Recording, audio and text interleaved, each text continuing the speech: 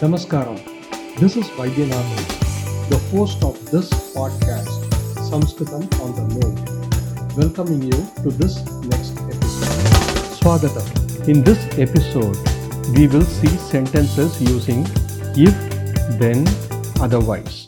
If there is food, then I eat. यदि भोजनम् अस्ति चेत् खादामि. यदि भोजनम् अस्ति चेत् खादामि. Otherwise, I do not eat. नो चेत् न खादामि. नो चेत् न खादामि. If there is water, the fish lives.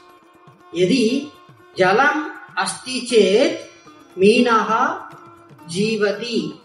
यदि जलम् अस्ति चेत् मीनः जीवति.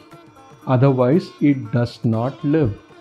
नो चेत् न जीवति. नो चेत् न जीवति. If you are thirsty, drink water.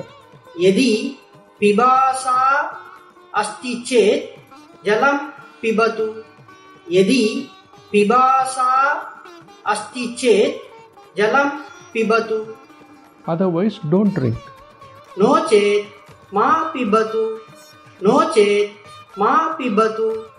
If there is oil, the lamp burns.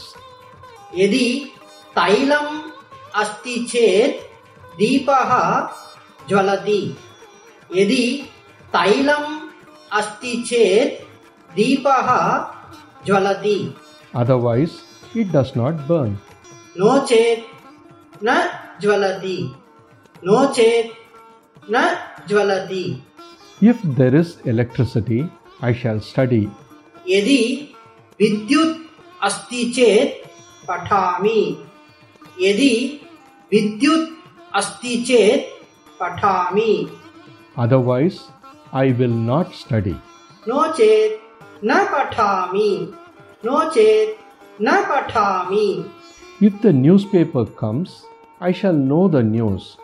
यदि पत्रिका आगच्छति चेत् वार्तां जानामि.